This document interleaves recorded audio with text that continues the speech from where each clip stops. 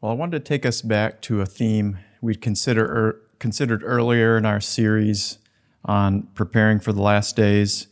And we've read probably several times now what Jesus said in Matthew 24 and verse 6. We read about how we're going to hear of wars and rumors of wars, but he said, "See that you're not troubled. For all these things must come to pass, but the end is not yet." And there's other translations that put this phrase as "don't be alarmed, don't be afraid." And we considered that concept of fear that we were commanded in Isaiah, don't be afraid of what they are. Don't fear what they fear. That was in Isaiah 8. But we're to walk in the fear of the Lord, and then he'll be a sanctuary to us. But yet in that, we recognize that even when God is with us, we're going to face situations that have the potential to be fearful, right? Or maybe you could say that where we will have to face fear and overcome. And it takes great courage to walk in that kind of a pathway, to face those situations. And I wanted to consider an example in Scripture, and I wanted to consider Esther. Esther is a really wonderful picture of the church of the last days. She was chosen for such a time as this. Now, that can kind of refer to any of us, like God chooses us for a specific time to do something specific in our lives, and he's raising up a glorious church for a specific time in history when he is going to pour out his Spirit upon the earth and then glorify her, and she'll rise up to meet him at the end. But, Esther was prepared and ready. She was a beautiful bride who became salvation for her people. And so perhaps you could look at her as a type of the laborer God is looking for in the last days to take part in the great last day harvest and to be a part of his church becoming glorious and bringing salvation to the earth. But I want to consider her a part of her story at the very beginning, something I hadn't really considered before. And I want us to try and put ourselves in her shoes, if we could, so to speak, to kind of think about her beginning, because she was just a young Jewish girl who was probably born in captivity. And there she is. She kind of had a tragic upbringing in the sense, being born, other than being born in a strange land, we know that she lost her father and mother, and she had to be raised by her uncle Mordecai. And, with all of that tragedy, she thought, well, maybe I can marry a nice Jewish boy and settle down and have a regular family. But we know that wasn't to be for her, was it? Because, reading the backstory with what took place with Vashti and how she dishonored the king by not showing up to the feast, and then she was put aside. She could no longer be queen, and another queen is sought for. And then let's read these verses in Esther 2 and verse 8. And it says, "So it came to pass when the king's commandment and his decree was heard," and this is where he makes the decree to let's search for a new queen. And he says, "When many maidens were gathered together unto Shushan the palace to the custody of Haggai, that Esther was brought also to the king's house to the custody of Haggai, keeper of the women, and the maiden pleased him, and she obtained kindness of him, and he speedily gave her things for purification." Sometimes we look at this and we kind of can consider this part of the story as like a beauty contest. All the best and most beautiful women in the land signed up to be queen and so forth, but invited to appear before the king. But when you look into the original language, many commentators have said that this phrase that many maidens were gathered in the Hebrew, it actually means taken by force. It's more that his soldiers were sent out, and if they heard about some beautiful girl in the land, they didn't ask. They just said, "We're taking her to the palace," And so basically they kind of just showed up. And so here's Esther, this young Jewish girl, and, not in the best class, so to speak, of her family lineage. And that was kept a secret by Mordecai. But yet here she is. That would be a scary proposition. If you were in her shoes thinking of, what now? I've been taken from my family, taken from my future, and now it's very uncertain. And she knew that no matter what the king's choice was, her life was going to be different after that. It would never be the same. How did she react?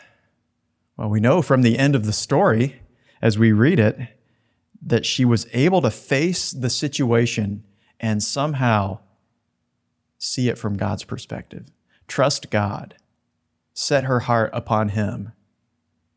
And in that situation, the chamberlain and the kings only saw her beauty. They saw someone who was beautiful. And in interpreting that, kind of thinking about that, someone at peace, at rest, someone pleasant to be around. And she became a queen. And she became God's instrument in saving her people. And the thought I really want to bring out here that kind of relates to believers in the church and preparing for the last days is the type of situation that Esther had to face. It was a fearful one. It was uncertain. It was maybe even alarming for the soldiers to show up and say, "You're coming with us, and you might not be coming back." You never know. Yet in it, she faced it, she overcame, she displayed confidence, she displayed beauty. She had great courage to face her situation. And that's kind of what I wanted to key in, that thought of courage. She was courageous to face that situation and to trust God and to overcome and allow God to use her. And this thought of courage is so vital as we're following God and, walking on His pathway and accepting the situations that come to us. We have to possess courage in order to be led by God into our promised land of whatever He wants to do. We can kind of see this from the life of Joshua, right? When you think of the word courage and you try to associate that with anyone in Scripture, don't you think of Joshua? We think about it because it was said so much. Not necessarily about him, but to him, where the Lord was saying, Joshua, courage. That's what you need. But Joshua, he was a faithful servant to Moses. He stuck with Moses for all the 40 years.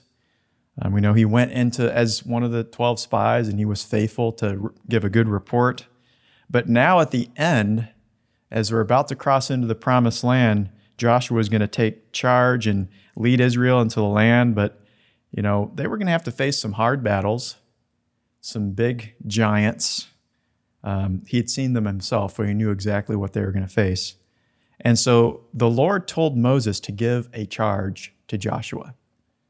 And He said this in Deuteronomy 31 and 23. It says, He gave Joshua the son of Nun a charge and said, "Be strong and of good courage, for you shall bring the children of Israel into the land which I swear unto them, I will give it to you. Be strong and of good courage." Now we realize this is significant for Joshua, not just because of this verse, but because I counted them up. There's actually 7 verses where this was said directly to Joshua, not just of him, but to him, where he received this charge. The man who would lead Israel into the promised land was charged 7 times, be strong and of good courage. He had to have a courageous heart. And as I mentioned, each of us has our promised land, what God would do in our lives and use us in or call us to do, or maybe just the pathway to follow Him in and be faithful in that,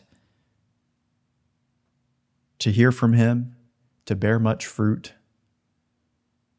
And so we too must heed the call, be strong and of good courage, especially in the days we're living in and we're coming into, because we're going to have some enemies to face, and we're going to have some battles to fight, and we are called to overcome, as we have considered in past weeks. Now, there's two thoughts I want to look at with you concerning this concept of courage. And I feel like they're kind of key, because sometimes you can have a concept based on maybe our understanding in society of what courage means, that we're someone who's not afraid of battles or fights or anything. From Scripture, that's not necessarily the case, and especially when we look at Joshua and how God was leading him. And so I wanted to look at the thought with you, maybe we could call it true courage from God's perspective of what God is calling us to, how he's calling us to follow him. And so the first thought is the perspective of courage. The perspective of courage.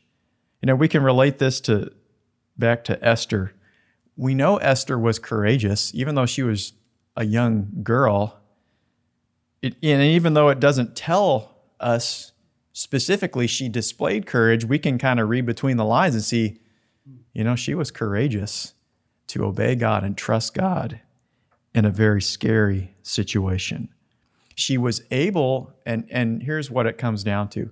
She was able to see God in that situation. She was able to see God's hand leading her and moving her. And she accepted that, and she trusted that God was going to lead her.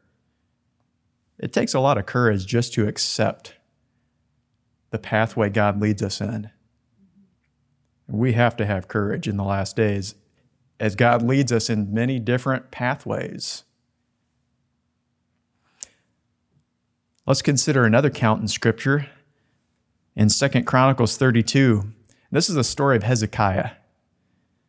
Remember when the Assyrian army was surrounding Jerusalem, and it was a huge army, thousands of soldiers, and they had cut them off from the outside world, probably for many months. And the people in the city were just looking over the walls at that army, wondering what's going to happen. What are we going to do? And the king made a proclamation. He said this to the people, and we can read this in 2 Chronicles 32, verse 7. The king was saying to the people, "Be strong and courageous. Be not afraid or dismayed for the king of Assyria, nor for all the multitude that's with him, for there be more with us than there be with them. With him is the arm of flesh, but with us is the Lord our God to help us and fight our battles."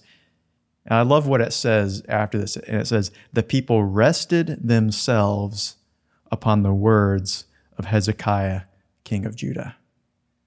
Maybe that's even a part of the definition of courage that we can add to it. You see, the people received the words of Joshua as God's perspective. They took courage in that, and in doing so, they stood in that. And not just that, but they rested. They rested. That means they just fully placed their trust in the words that Hezekiah gave them, and that made them a courageous people. I mean, anyone who's able to rest when they're surrounded fully by thousands of people out intent to kill them, I'd call them courageous.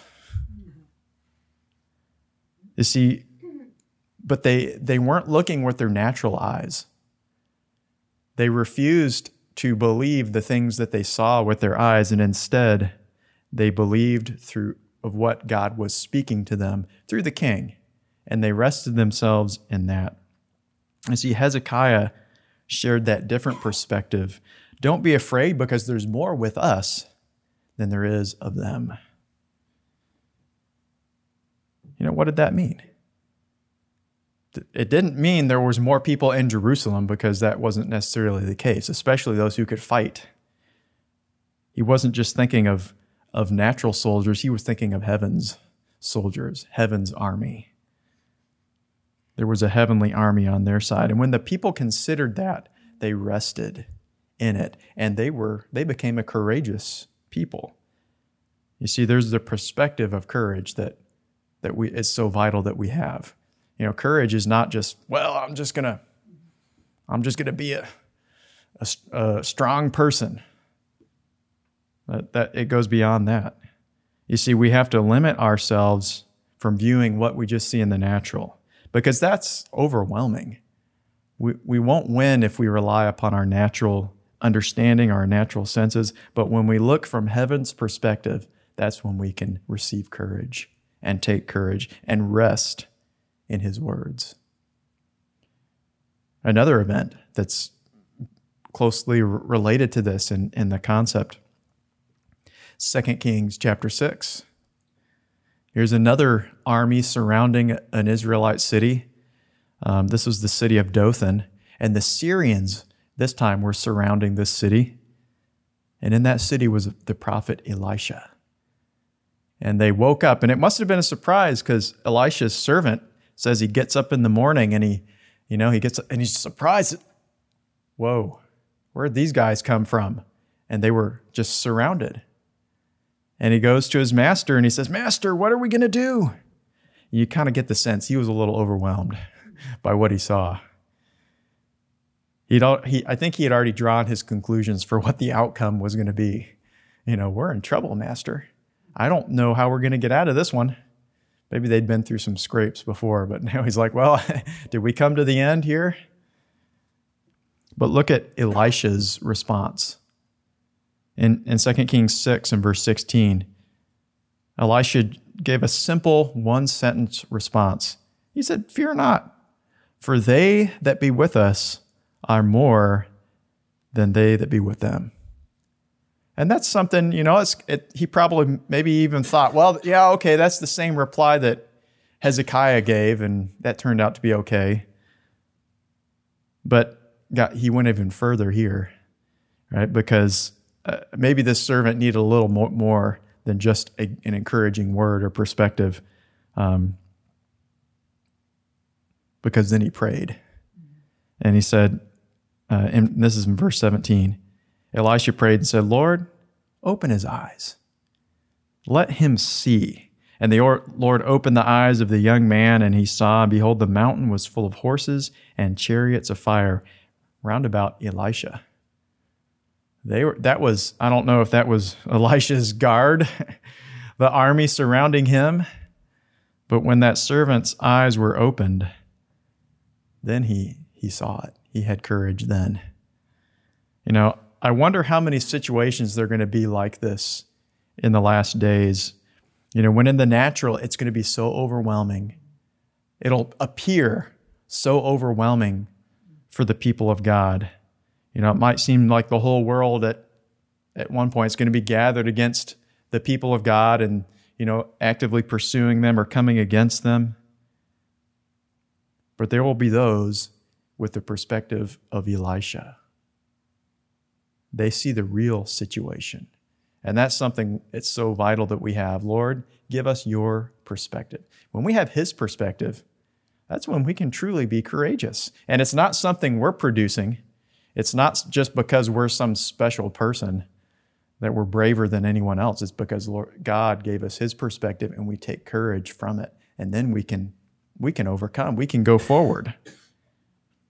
At one moment, the servant was full of the fear of the enemy, but then his eyes were opened and he had courage because he was seeing it through God's eyes. And so our perspective in the situation is so important. Our mind and our way of thinking is anti-courage because it's against the things of God, right?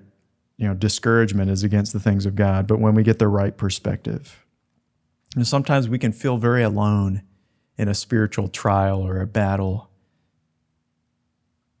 And our perspective needs to be, or we need to obtain from God the perspective, there's more that is with me than is against me. If God be for us, who can be against us? There's more grace, there's more faith, there's more hope, there's more strength. There's much more available to us if we can tap into the perspective of heaven. We have to cry out to the Lord to get it. Lord, help me to see through your eyes. Help me to trust in you. Help me to see you in this situation. I wonder if Esther was praying something along that prayer when the night she was taken into the the palace of the king to be a part of this process. Lord, I hope you're in this. But I think she met the Lord and found that he was in it. But there's a second aspect I want to consider, right? And so we have the perspective of courage, but then we also need to understand, what is the purpose of courage? Why do we need to have courage? Because sometimes we can look at it maybe a little bit the wrong way for why we're to have it. And, maybe I think this is going to be a problem even in the last days for what people are going to be courageous towards. Maybe they think, I need to fight in the natural. And they think, I'm going to have courage to fight in the natural. Well, we don't want to make that mistake. I wanted to look actually at the definition. I know it's kind of funny now that we're almost to the end. But the definition of courage from Webster's is a quality of mind that enables people to encounter danger and difficulties with firmness. It's valor or boldness, fortitude. And it's implying a patience to endure and to bear a difficult situation. And so courage is a quality of mind, and I think you could say spirit, that faces difficulty and responds with a resolution to do what needs to be done, to do what's required of us. And so courage really enables us to do what needs to be done. And I don't think courage means someone who's in perfect peace, who doesn't have any fear or concern. Sometimes, I think pretty much all the time, courage is really facing that fear and dealing with it, but not giving into it and continuing on. Growing up, one of the prime examples that I saw before me was in World War II, and the soldiers who went into battle. You watch movies of them or documentaries, and you'd see them going on D-Day. You'd see pictures of them going in and jumping out of planes into the dark to face an enemy. And I think that when you would watch interviews, I don't think I ever saw an interview where someone said, I wasn't scared. Almost to a person, they said, yeah, I was scared, but it had to be done. Someone had to do it. And I think that's a good definition of courage. They were able to overcome the fear and to fight because they knew it had to be done. Someone had to fight against what was taking place and to stop that. And, because of their courage, the world is a better place for it. Now, for a believer, we also need courage, but it's for a specific purpose. In reality, it's not just to face our enemies. And sometimes we think that's what God was saying to Joshua. Joshua, you need courage because of the giants. Well, did he say that? Actually, let's look at it and let's see exactly what was he saying to Joshua, why he needed courage. Well, in Joshua 1 and verse 7, it says, speaking to him, only be strong and very courageous, that you may observe to do according to all the law, which Moses my servant commanded you.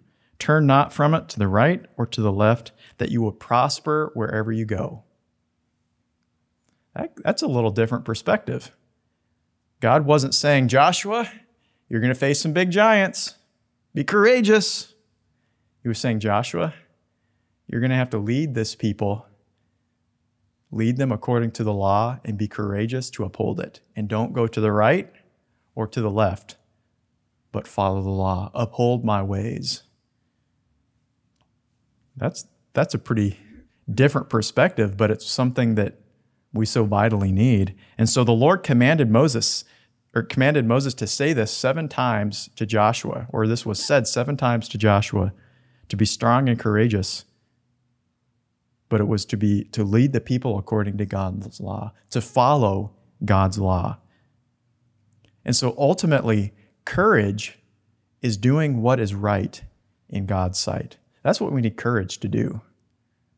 Right? And so often there's situations where doing what's right in God's sight has a cost, especially in the eyes of other people. And to follow God, it's in our mind. Well, what are people going to think if I obey God in this area, or what are people going to say, or so forth, or what's going to be the result? True courage is saying, Lord, I just want to do your will. I want to do what's right in your sight. God's saying that is true courage. David told this to his son Solomon, and I wish he had really listened, but in 1 Chronicles 22, it says, then, and verse 13, it says, then you will prosper if you take heed to fulfill the statutes and judgments which the Lord charged Moses with concerning Israel. Be strong and of good courage. Dread not, nor be dismayed. Solomon was warned he needed some courage to do what's right, just as the Lord said to Moses, and maybe you could say just as Moses said to Joshua. Solomon was being told, have courage to do what's right in my sight. Unfortunately, he didn't develop that, and he did whatever was right in his own eyes. The world does have their idea of right and wrong. And I think you can summarize it with one of the last verses in the book of Judges. It says, everyone did what was right in their own eyes. When it comes down to it, that's the world's definition of good. It's whatever's good for me at the moment of what I want. But, when Israel did that, it always led to bondage, didn't it? There was just one cycle after another of bondage.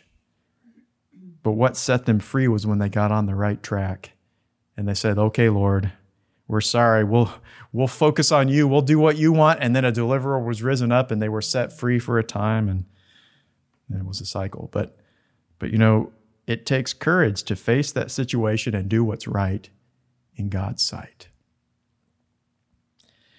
And so we have this thought in the last days, who will have courage to stand for the Lord?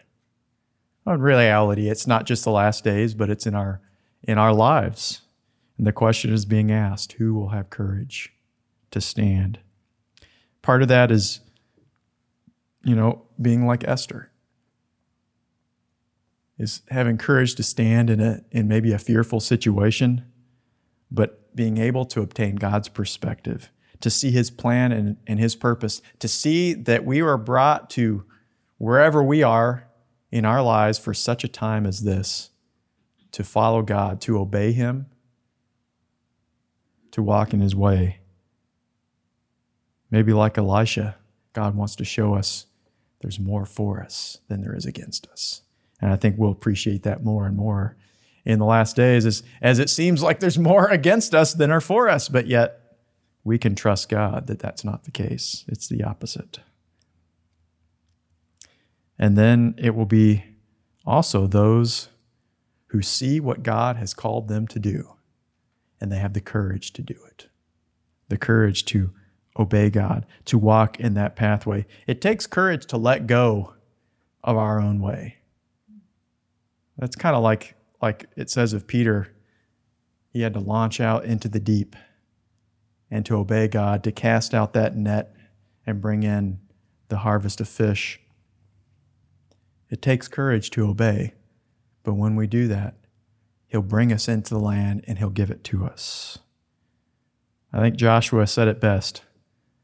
He said, as for me and my house, we will serve the Lord. That is true courage. And that's the courage Jesus is calling upon us to have in these last days as we walk with him. And Father, we just thank you for the courage that your son Jesus had to go to the cross. And Lord, we pray that we might walk in that same courage. Lord, help us to see with your perspective. Lord, help us to ignore what we see in the natural. And Lord, we pray that you would give us eyes of faith to see with your eyes. Lord, to see from your position, oh God. Even help us to sit with you in heavenly places and to come to that place of trust Lord, like the people did under Hezekiah, they rested in that word. Help us to have that, come into that place of resting in you. And that, Lord, you'll give us courage to obey, courage to do what you're asking of us to do in this time, in this hour, in this season. Oh, Lord, make us strong and courageous, Lord, that we will enter into the land and that you could give it to us. Lord, help us to make that our cry with Joshua. As for me and my house, we will serve the Lord. We thank you and we bless you in Jesus' name. Amen. Amen. God bless you.